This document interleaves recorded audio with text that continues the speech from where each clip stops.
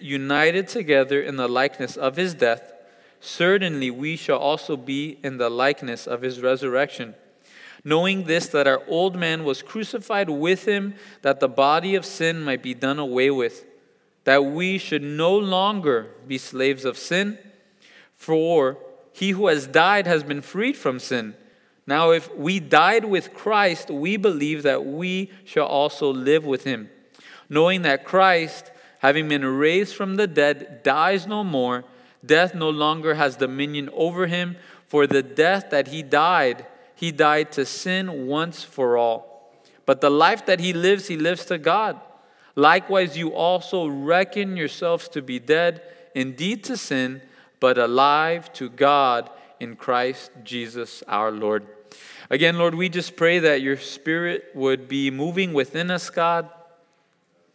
Lord, help us to humble ourselves, Lord, and Lord, to just fall upon you, Lord, to humble ourselves, Lord, and be honest, God, that, Lord, we're just not good enough, Lord. We're not good enough to get into heaven, Lord. We're not good enough to do well in this life apart from you, Lord. So, God, we pray again, you'd be moving within us, Lord. Be moving in my spirit, Lord. Help me to rightly divide your word, and Lord, that it would be clear, that it would be simple, Lord, and that your Spirit would help us to apply your word to each and every one of us, God. So we just love you. We thank you so much, Jesus. In your name we pray. Amen. Amen. Again, we live here in the United States, and America is known as the land of the free, right? Home of the brave. But today, are we truly living a life of freedom? Are you living a life that you're completely free to do whatever you want? Can you really move and act freely however you'd like to? That word freedom, it's the state of being free. It's the ability to move and act freely. It's to be released from something that's unpleasant. It's the quality of being honest or open to be able to use without restriction. And even before COVID and all these added government regulations, it seems like something unpleasant is owning us and has rule over our own thoughts and over our own actions, right? For many of us, it's that 3 p.m. cafecito, right? And we're there at work. Maybe at your job is 2 p.m., at your job is 3 p.m., right? But when they come around with the coffee, can we really say no to it or not, right? Or is it just a given, inject it straight into my veins, bring it on, right? Whatever it may be. Does it own us, or we say, hey, I could quit whenever I want, right? If I really wanted to quit, I could, right? How about that TV show that you're binge watching? That even though it's on a subscription that you're never going to cancel, even though it's going to be there tomorrow and the week after and the month after and probably the year after, 1 in the morning, 2 in the morning, you're saying, just one more episode, right? Just one more episode. And you find yourself there 4 a.m., you're waking up groggy saying, what has happened, right? Getting yourself to the bed with nothing but regrets the next morning. How about those New Year's resolutions, right? How are they going now in April? 3 months in.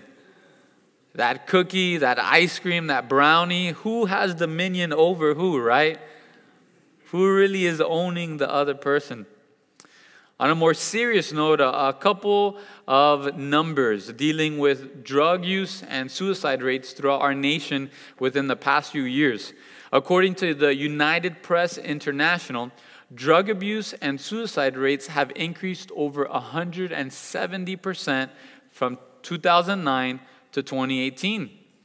On top of this, COVID-19 has caused a sharp increase in all these findings.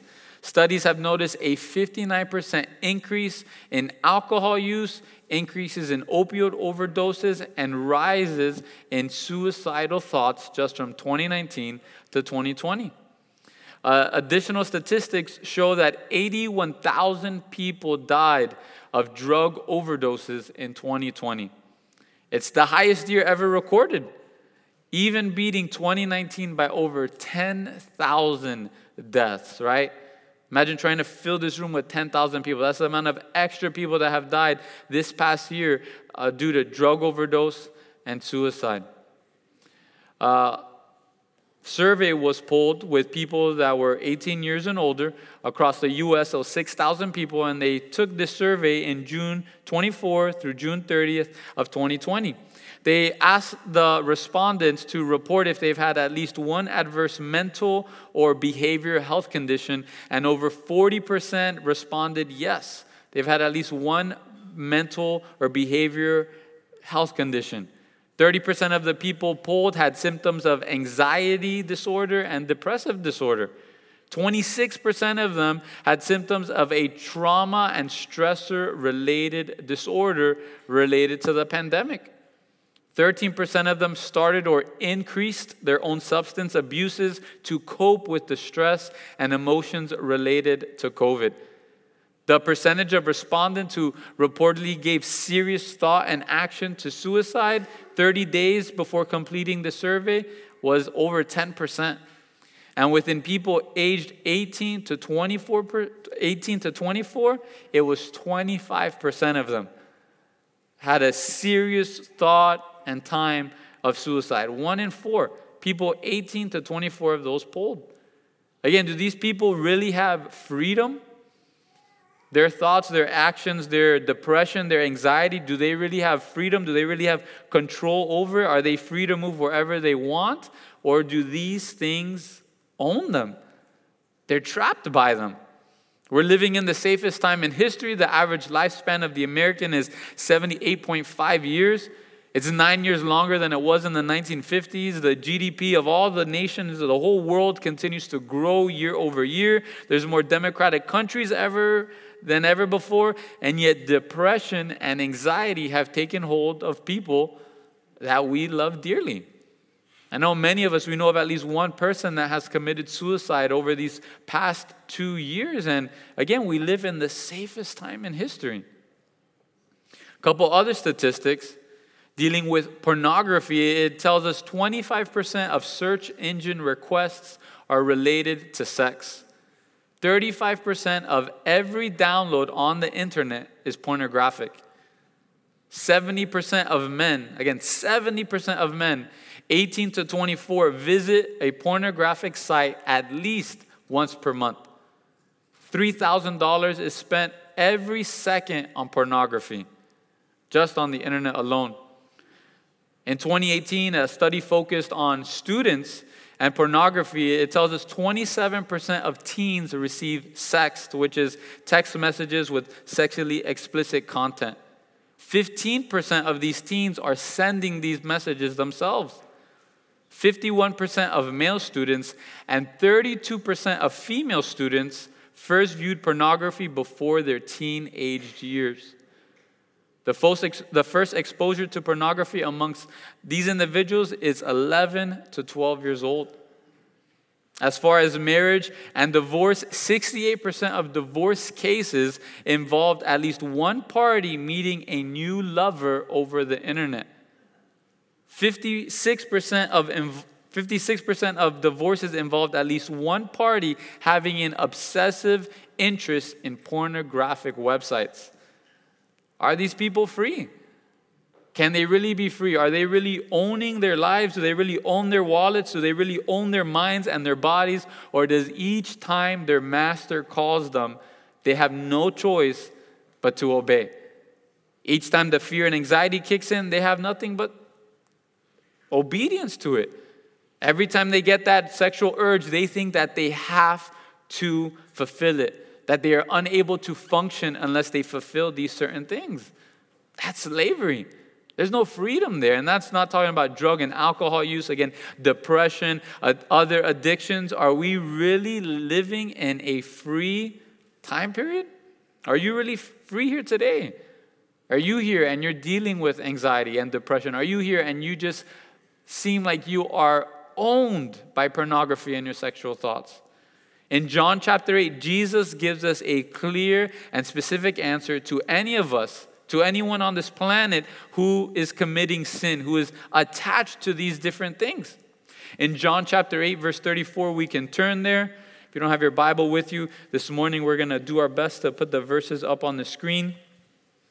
And there in John chapter 8, Jesus himself gives us quite the declaration here.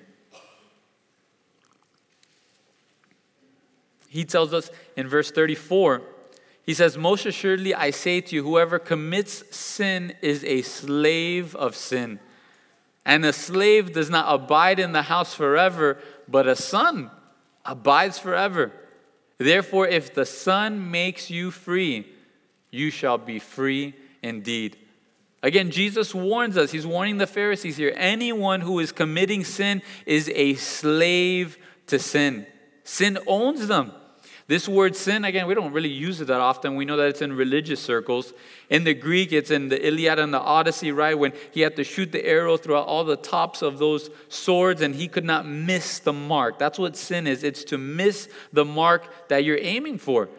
In practical terms, it's breaking the moral law. And the one who created the moral law, the one who governs the moral law, a moral law that we all love and enjoy for our own lives, it's God himself. The creator of the heavens and the earth. Again, each of us, we enjoy the 10 Commandments when it comes to defending our own lives, right? We like that it shouldn't be legal for you to murder me, right? We like that you shouldn't steal from me. You shouldn't commit adultery with my spouse, right? That we love those rules, but yet when we break them, we become slaves to continually break the moral law of God. Again, whoever we obey, that's our master. That's the one that owns us. And each time, again, when we're alone, sometimes when we're together, sometimes when we're in a group of people, our master can beckon and we have no choice but to obey. In Romans chapter 6, verse 16, it gives us a warning about our master. It says, do you not know that to whom you present yourselves slaves to obey, you are that one slaves whom you obey, whether of sin leading to death or of obedience leading to righteousness. Again, each and every one of us, whoever we obey, that's our master. And now here Paul, he's telling the Romans, he's saying, hey, you have two choices. If you have sin being your master, it can only lead down one path, and that's death. Death in this life and death in the life to come. But if we are a master, right? If God is our master and we are his servant, his slave, it leads to righteousness. It leads to life everlasting. I think we all know the statistics, right? 10 out of 10 people die. 100 out of 100 people die. And death is really a question that very few have an answer for. What happens after death?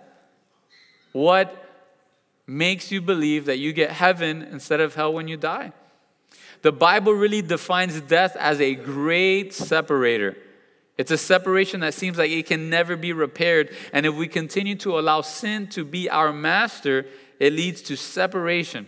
Not only in this life from the people we love, from the money in our wallets, from true joy and happiness, but it also leads to a separation from God for all of eternity.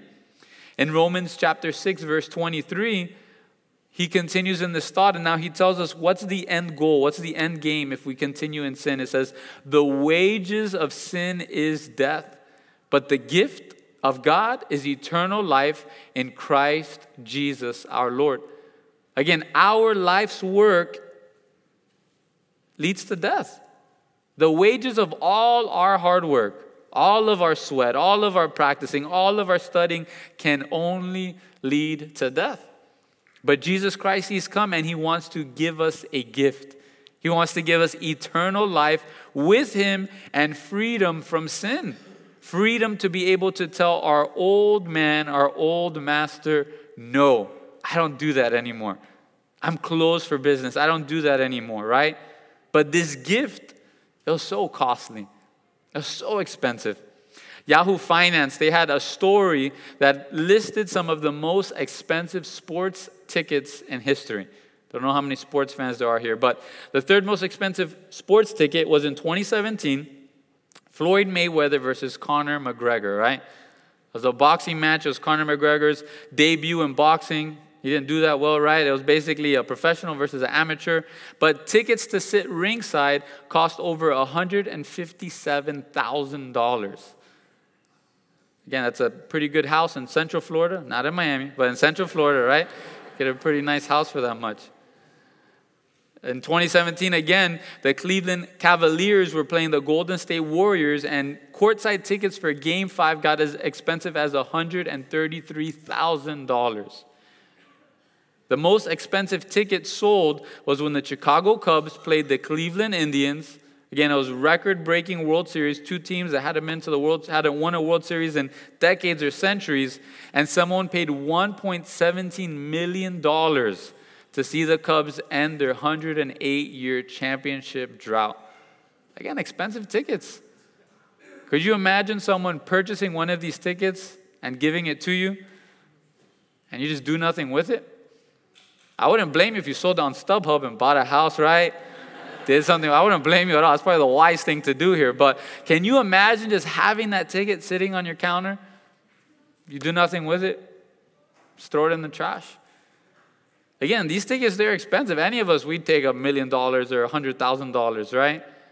But the price of these tickets pales in comparison to the gift that God has given to us. The sinless, the perfect blood of Jesus Christ was shed for you and me because of you and me. Because of our sins, because of our life's choices, because we continually break the moral law of God, and because God loved us, He decided to send His only begotten Son to die for each and every one of us. That we'd have a chance to accept this, to live for Him and follow Him. I should have paid the kiddos ministry workers. At the 9 a.m., right after I mentioned this, my 2-year-old son walks by and goes, "Hi, Dada," super loud in front of everybody, right? Again, I love you all. I care for many of you. Some of you I'm related to. But I wouldn't be willing to give up my Luke to save any of you, right? You made your own decisions. You made your bed. You sleep in it, right?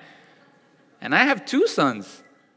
God was willing to give His only begotten Son to take our sins upon Him, to go through the death that we should go through, that in His resurrection now we can rise as He is risen. 2 Corinthians chapter 5, verse 21, a couple of scriptures. We'll camp in Romans 5 in a little bit. 2 Corinthians chapter 5, verse 21, it tells us, "For He made Him who knew no sin to be sin for us." In Isaiah 53, verse 5, it tells us, "But He was wounded for our transgressions. He was bruised for our iniquities. The chastisement of our peace was upon Him, and by His stripes we are healed." Let's turn to Romans chapter 5, and Paul here, he continues this thought of the price and the love of God for every single one of us. The love that He has for every single one of us seated here, every single person in this room, every person here in this planet. Romans chapter 5, verse 6 through 10, it tells us, "For when we were still without strength, in due time Christ died for the ungodly. For scarcely for a righteous man will one die, yet perhaps for a good man someone would even dare to die.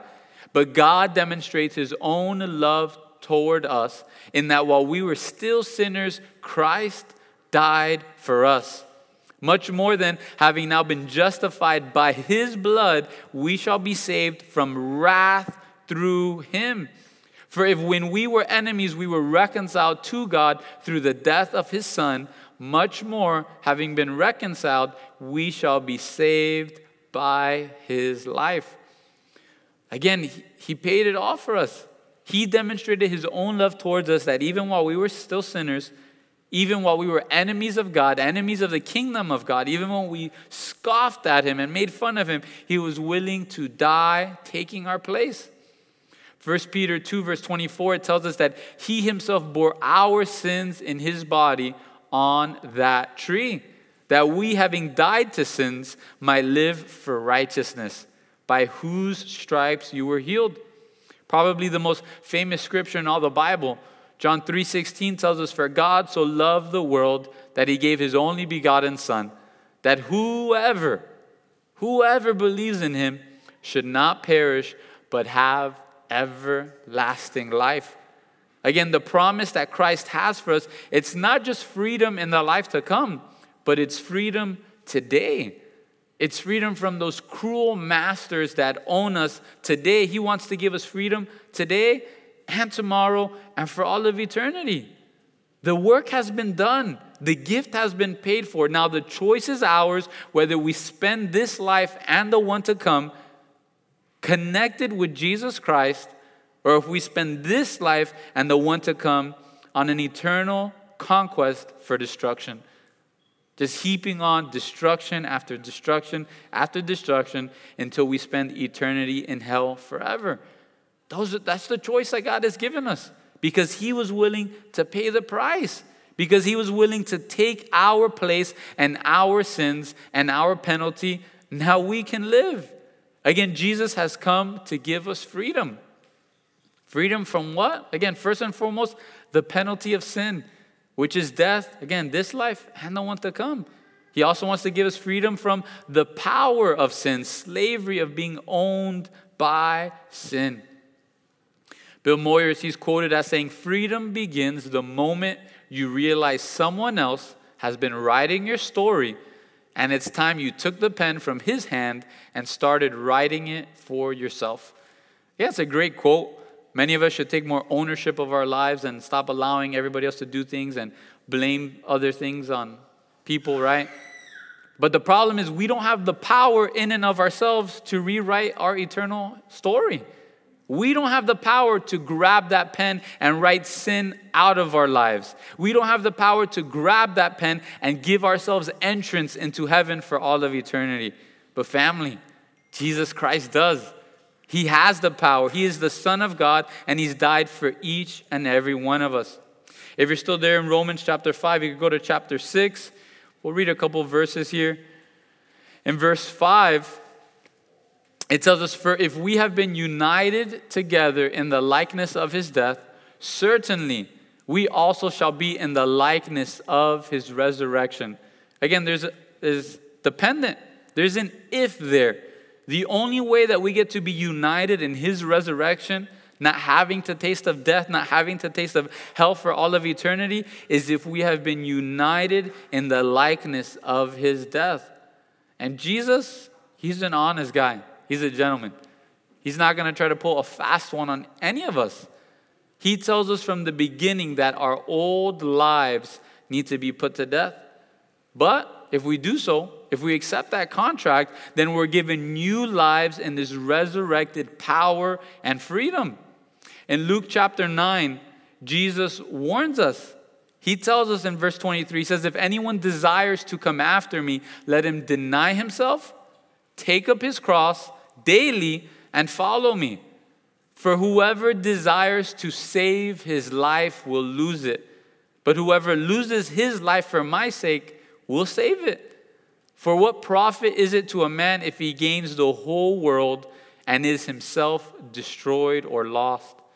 For whoever is ashamed of me and my words, of him the Son of Man will be ashamed when He comes in His own glory and in His Father's and of the holy angels." Has this been your story? You've been striving so hard to protect your own life, right? You've been striving so hard to protect your freedoms that Sunday it's fishing day or brunch day or freedom day, right? But your life is slowly slipping away. You're spending all your time and all your effort saying, this is who I am, this is what I'm made to be, and your life is falling apart. What Jesus tells us is if we're willing to give up our lives, we get to take His on. But if we're so busy consumed with our lives and protecting our pride, not willing to seem as weak or humble in front of someone else, we will lose our life. And that's what He says, what profit is it? You gain the whole world and let you lose your soul. You're destroyed. Your life is gone. And the warning to us is that if we're ashamed of Him and His words, when He comes, and He will come, He will be ashamed of us. Again, true freedom, true power comes from denying ourselves and following Jesus Christ. That's the life of power. That's the life of freedom. Willing to give up our own lives for Jesus and what the Bible has to say. He continues in verse 6 saying, "Knowing this, that our old man was crucified with Him, that the body of sin might be done away with, that we should no longer be slaves to sin. Now again, that old man, it's not your dad that was crucified with Jesus, right? There's a story of a mom. She asked her son, hey, what'd you learn in Sunday school today? I learned that dad was one of the two thieves on the cross. What? Yeah, today we read in Romans 6:6 that the old man, he was crucified next to Jesus, right? That's not what it's speaking of there. It's saying if we're willing to deny ourselves and follow him, there's a supernatural process that happens there. Our old self, which was unable to say no to sin. See, this is the reality. If you're not saved today, you don't have a choice or option. The moment sin grabs your chains and rattles them, you don't have an option but to obey them. The sad reality is for those of us who are believers, that's the same reality. And now each time we go to sin, it's a conscious decision that we're making in spite of the freedom and price and penalty that Christ has made for us. If not, you're lying. You're saying, Jesus, your sacrifice was not enough. This sin still has dominion over me, and that's a lie. Again, this is a supernatural process that happens, that our old self has been put to death on the cross there with Jesus Christ, and now we are no longer slaves to sin. But again, we have no power or ability to complete this process. We can't crucify ourselves, right? The joke is there's always one hand that can't put the nail in, right? Might be able to get the feet, you might be able to get the hand, but there's still one hand that's just free. It's a supernatural process that is done in faith in Jesus Christ.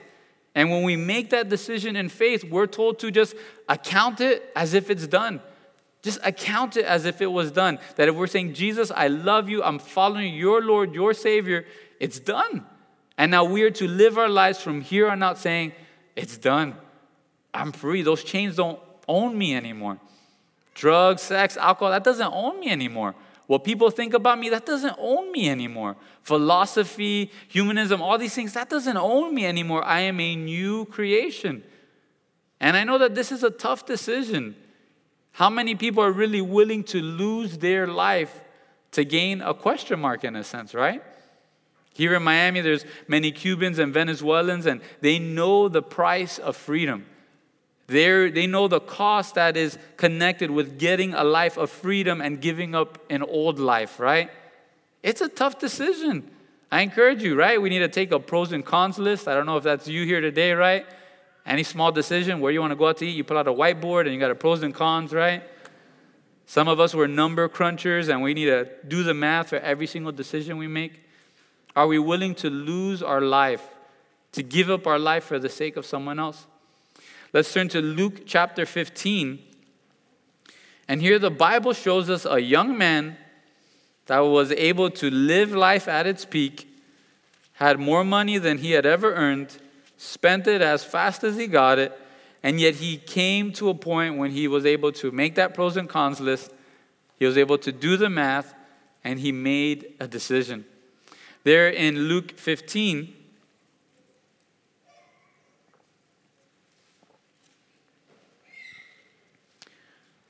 verse 11,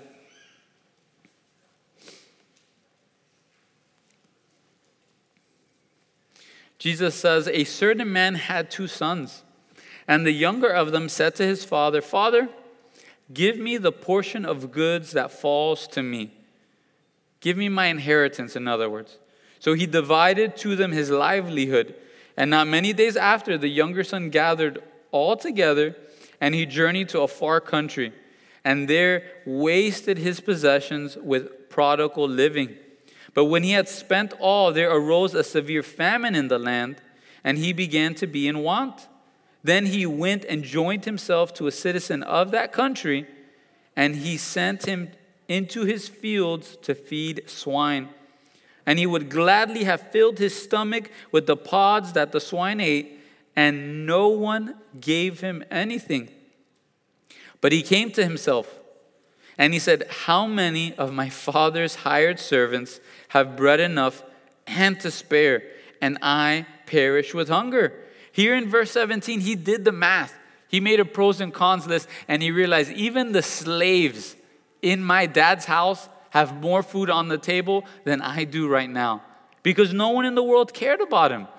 No one in the world really cared about him. No one in this world really loved him. And when he came to the thought process, he came to the idea, he did the numbers and realized it's better to be a slave in my Father's house than to have this freedom out in the world. In verse 20, it says, verse 18, he says, I will arise and go to my father, and I will say to him, Father, I have sinned against heaven before you, and I am no longer worthy to be called your son. Make me like one of your hired servants.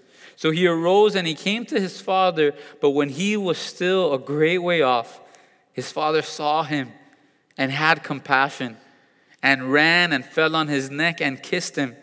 And the son said to him, Father, I have sinned against heaven and in your sight, and I am no longer worthy to be called your son. But the father said to his servants, Bring out the best robe and put it on him, and put a ring on his hand and sandals on his feet, and bring the fatted calf here and kill it, and let us eat and be merry. For this my son was dead and is alive again. He was lost and is found, and they began to be merry. Again, I encourage you, if you do that math, God doesn't want to just take you in and beat you down to become a slave in his kingdom. He doesn't want to just take you and now use you as an ox or a mule to do his work. He desires to invite you back into the house, throw a huge party, pull out the parrillada, right?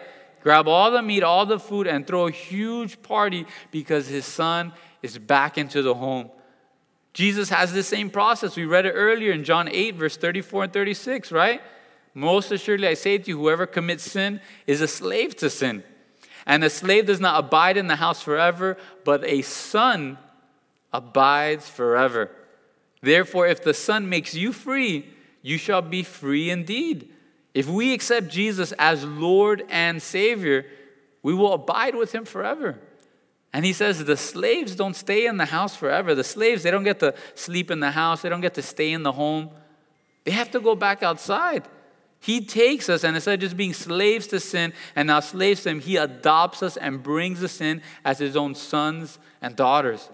In Galatians 4, verse 7, it says, Therefore you are no longer a slave, but a son.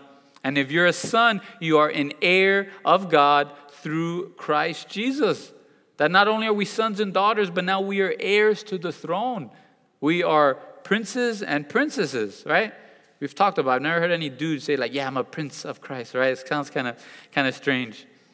Back in Romans chapter 6, verse 8 and 9, it continues. And again, the freedom we can have today, the freedom we can have over our thoughts, over our anxiety, over our fear, the freedom we can have today over drugs and alcohol, sex, freedom over being consumed with what people think about us. Freedom. Verse 8 and 9 tells us, Now if we died with Christ, we believe that we shall also live with him, knowing that Christ, having been raised from the dead, he dies no more. Death no longer has dominion over him. Again, I don't know many people that are concerned that Jesus is going to have to be crucified all over again.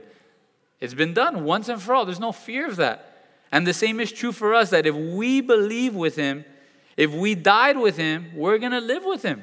And now death has no dominion over us. 2 Corinthians 5 verse 17 tells us, Therefore, if anyone is in Christ, he is a new creation. The old things have passed away, and behold, all things have become new. God wants to take you and make you brand new. Take away all that sin, all that shame, all that baggage, all that weight, all that brokenheartedness, all that anxiety, all that depression. He wants to take all of that away and make you brand new. He wants to make you a son or daughter of the King. Again, not only freedom from slavery of sin and our own thoughts, but freedom from the dominion of death, freedom from the consequences of sin. Death will no longer have dominion over us because of what Christ has done. Let's turn to Matthew 21.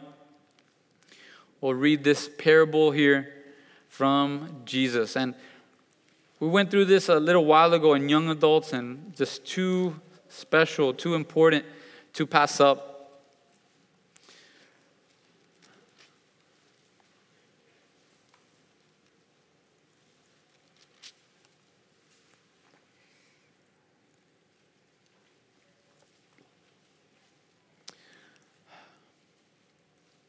Again, we've spoken. He's purchased the ticket. He's purchased the gift. It's just sitting there if we're willing to take it or not.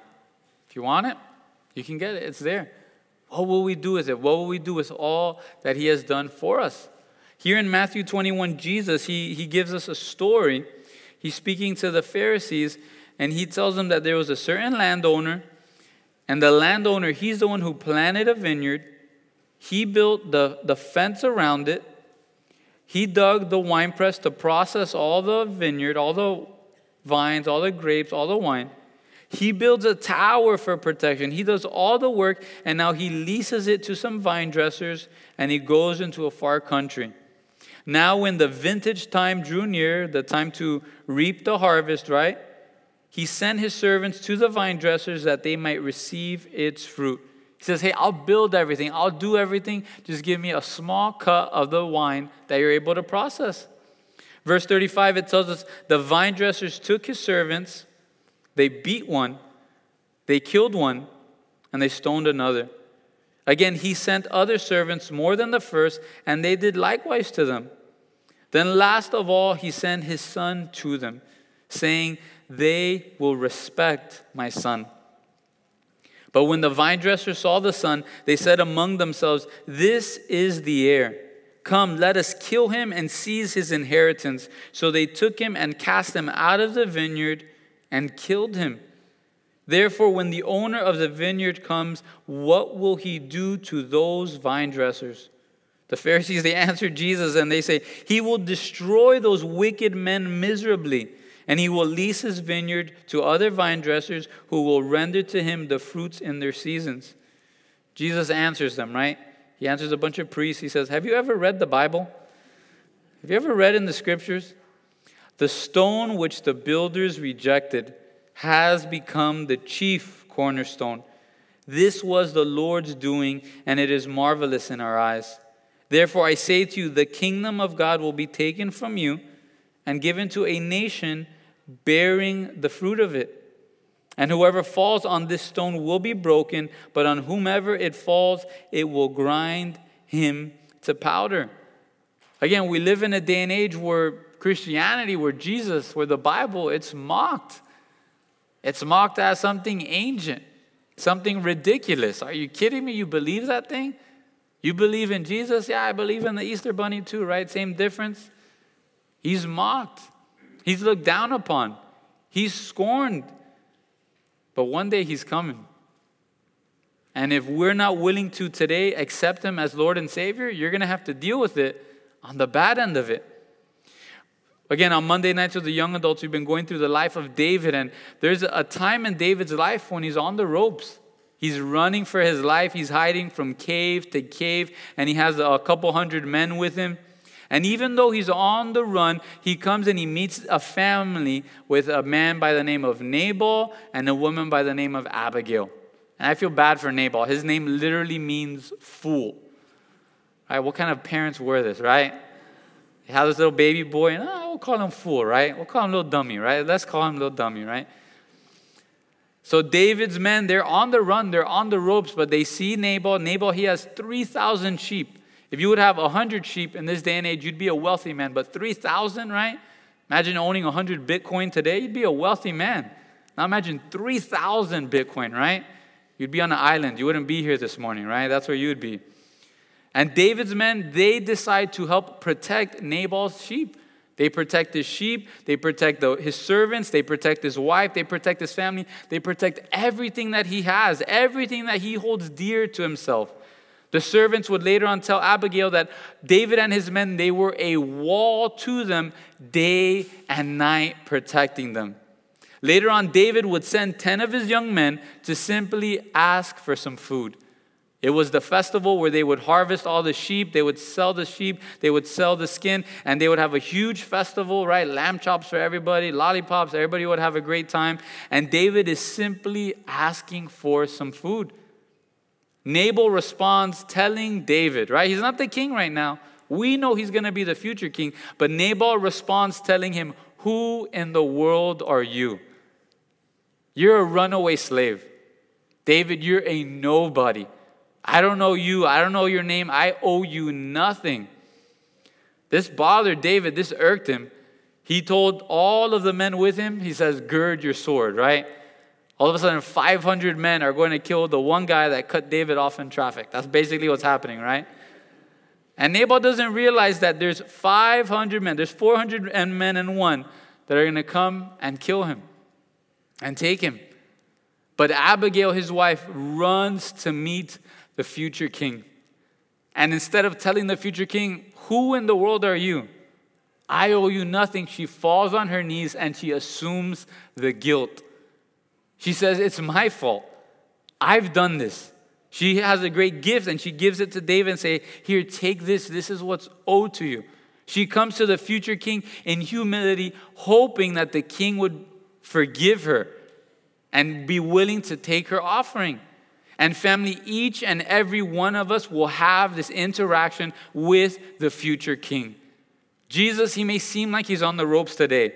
You yourself may have mocked him this week. You may think he's a joke. This is all a joke. There's all a bunch of blind people that don't know what's going on. But he is the future king. He is the King of Kings. He's the Lord of Lords. And even though he's being bashed and diminished and dismissed, he's been protecting you and all that you hold dear, even though you give him no credit. What did you do to keep your heart beating today? What did you do to keep your lungs working? To keep your body from getting an aneurysm, to keep someone from taking the red light and T-boning you on the way here. What did you do to protect any of that?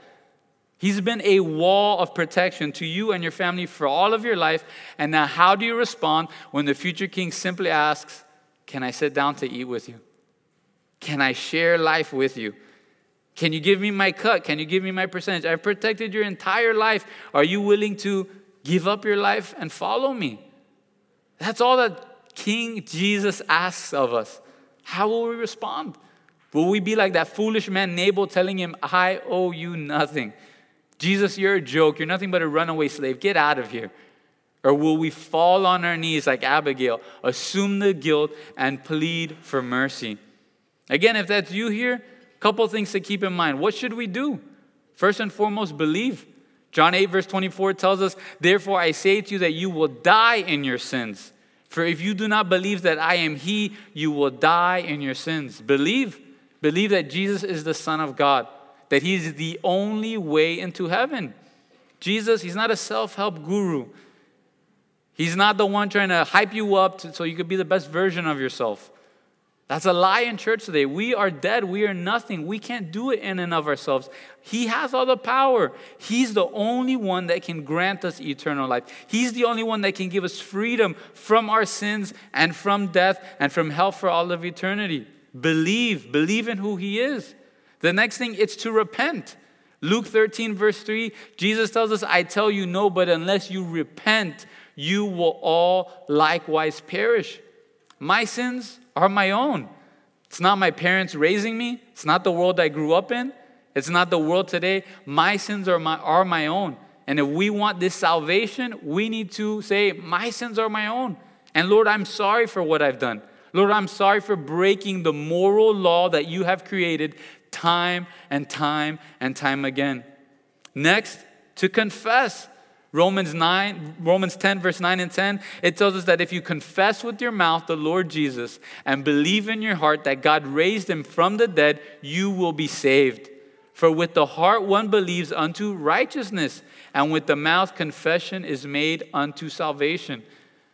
This plan, this relationship, it's not something for you to hide. It's something for you to confess. I hope none of you are willing to get married here and your fiancé says, hey, let's keep this on the DL, right? We don't want anyone to know that we're married, right? Hopefully you say, what? It's done, it's over with. If we've accepted him as Lord and Savior, we should be confessing who he is and what he's done for us. Next thing to do, abide in his word. John 8, verse 31, Jesus tells us, if you abide in my word, you are my disciples. Christianity, heaven, is not just a feeling. It's not just an emotion. It's not just a place you go. It's spending time in the Word of God. That's what salvation is. It's accepting all that he's done. And now because he's done so much for us, we're willing to reciprocate that love back to him. Finally, get baptized. Galatians 3 verse 27 says, as many of you as were baptized into Christ have put on Christ. Again, we have a baptism April 17th, South Point Beach Park. Baptism doesn't save you, but you're just announcing to the world what God has done in your heart. So again, family, who are you? Are you the fool that looks to Jesus and say, I owe you nothing? You haven't protected me. I've done all the work. I'm the one that's done all the work to keep myself alive, keep people from crashing into me, keep my heart from failing. I've done all the work. Or are we humble enough to realize Jesus has done it all? Not only has he kept me physically alive today, but he's kept me spiritually alive. He's kept you physically alive today so that you would accept him as your Lord and Savior, because you're not guaranteed tomorrow. Again, we have many family members friends that have committed suicide in this season. Many friends and family members that have passed away from unforeseen circumstances. So perhaps today is the day you need to get saved. It's the last chance, the last moment that you have to come up for prayer and say, I want that. And again, you could be honest. If you've been here for years and you say, I prayed a prayer once when I was 8 years old, but I lived like hell ever since, don't have faith in that prayer. It has no fruit. Jesus says they will know you by your fruit. What's the fruit of your life? Do people look at your life and say, man, it's Jesus. It's the word. It's integrity. It's character. It's all about God. Or would they say other things, right? Maybe some 4-letter words, maybe some other things about you. Don't have any faith in that prayer long time ago. Today can be that day of salvation. So hey, the worship team, they're going to come up. The pastors are going to be up here. We're going to sing some songs. You guys sung so beautifully. Worship time was so special. And man, if you're here and you're saved, I encourage you, just pray. Just pray. Be praying for the Lord to be moving. If you're here and you're saved and yet you've been going back to sin, you've been going to sin, saying, sin, be my master. Sin, whatever you tell me to do, I'm going to do. I encourage you, come up this morning and get that power from the Holy Spirit to be able to say no to our flesh once again. Because Christ doesn't save us to leave us half free from sin. That's unbiblical. That's a lie. Whom the Son sets free is free indeed. We need to walk in it. We need to walk in it. And again, if you're here this morning and you've never prayed that prayer, or you were like me and you prayed that prayer once a long time ago in kindergarten and you realize you lived anything but like a Christian since then, pray that prayer once again. Know without a shadow of a doubt and say, from here on out, I'm living for Christ with all I've got.